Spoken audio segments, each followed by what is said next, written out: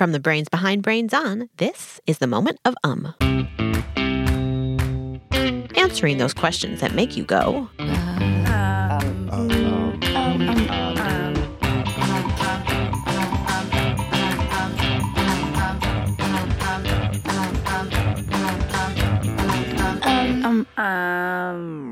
The Moment of comes to you from APM Studios. I'm Molly Bloom. Autumn is one of my favorite times of year. Pumpkin spice lattes, cozy sweaters, and crunching through the fallen leaves in the yard. After all the green trees turn brilliant shades of orange, yellow, and red, they gently waft to the ground where they can be scooped into giant piles just perfect for jumping in. But you know who doesn't get in on the leaf party? Evergreen trees. Those include pines, firs, and spruces, and they have needles instead of leaves. One of our listeners wanted to know what happens to them. My name is Ava from Michigan. My question is, why do pine trees not lose their needles in the winter like how other trees lose their leaves? So leaves are very expensive to make. My name is Diana Macias. I am a PhD student at the University of New Mexico.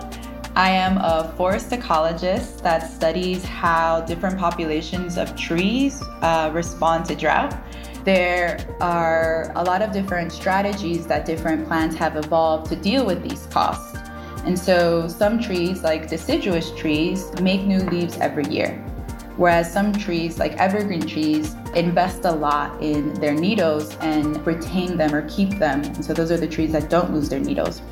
In addition to energy costs is water preservation. So in the winter, when trees stop photosynthesizing, they want to reduce the amount of water they also lose. Deciduous trees will drop their leaves and close the petiole is the part of the leaf that attaches to the branch. Close that off and keep the tree from losing any water to the environment. Whereas the evergreen tree has very small needles that have like a waxy substance that are already really good at water conservation. And so these evergreen trees are not photosynthesizing really in the winter, but they do have special adaptations that allow the needles to conserve water during the winter. And so it doesn't make it as costly for them to keep them during the winter. And so because they invest so much resources like the waxiness of the needles early on, they keep the needles for longer. Whereas the deciduous trees, they don't invest as much in their leaves, and so they kind of drop them every year and make new ones.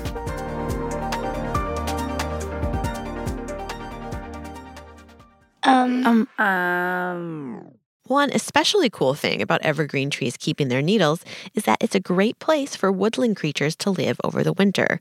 You got everything from chipmunks and squirrels to bald eagles and owls. They all take shelter under the needles during this harsh weather season.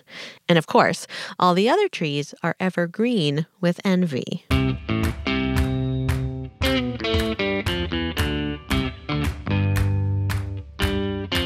If you like this episode, take a second to subscribe wherever you listen to podcasts or find us on YouTube.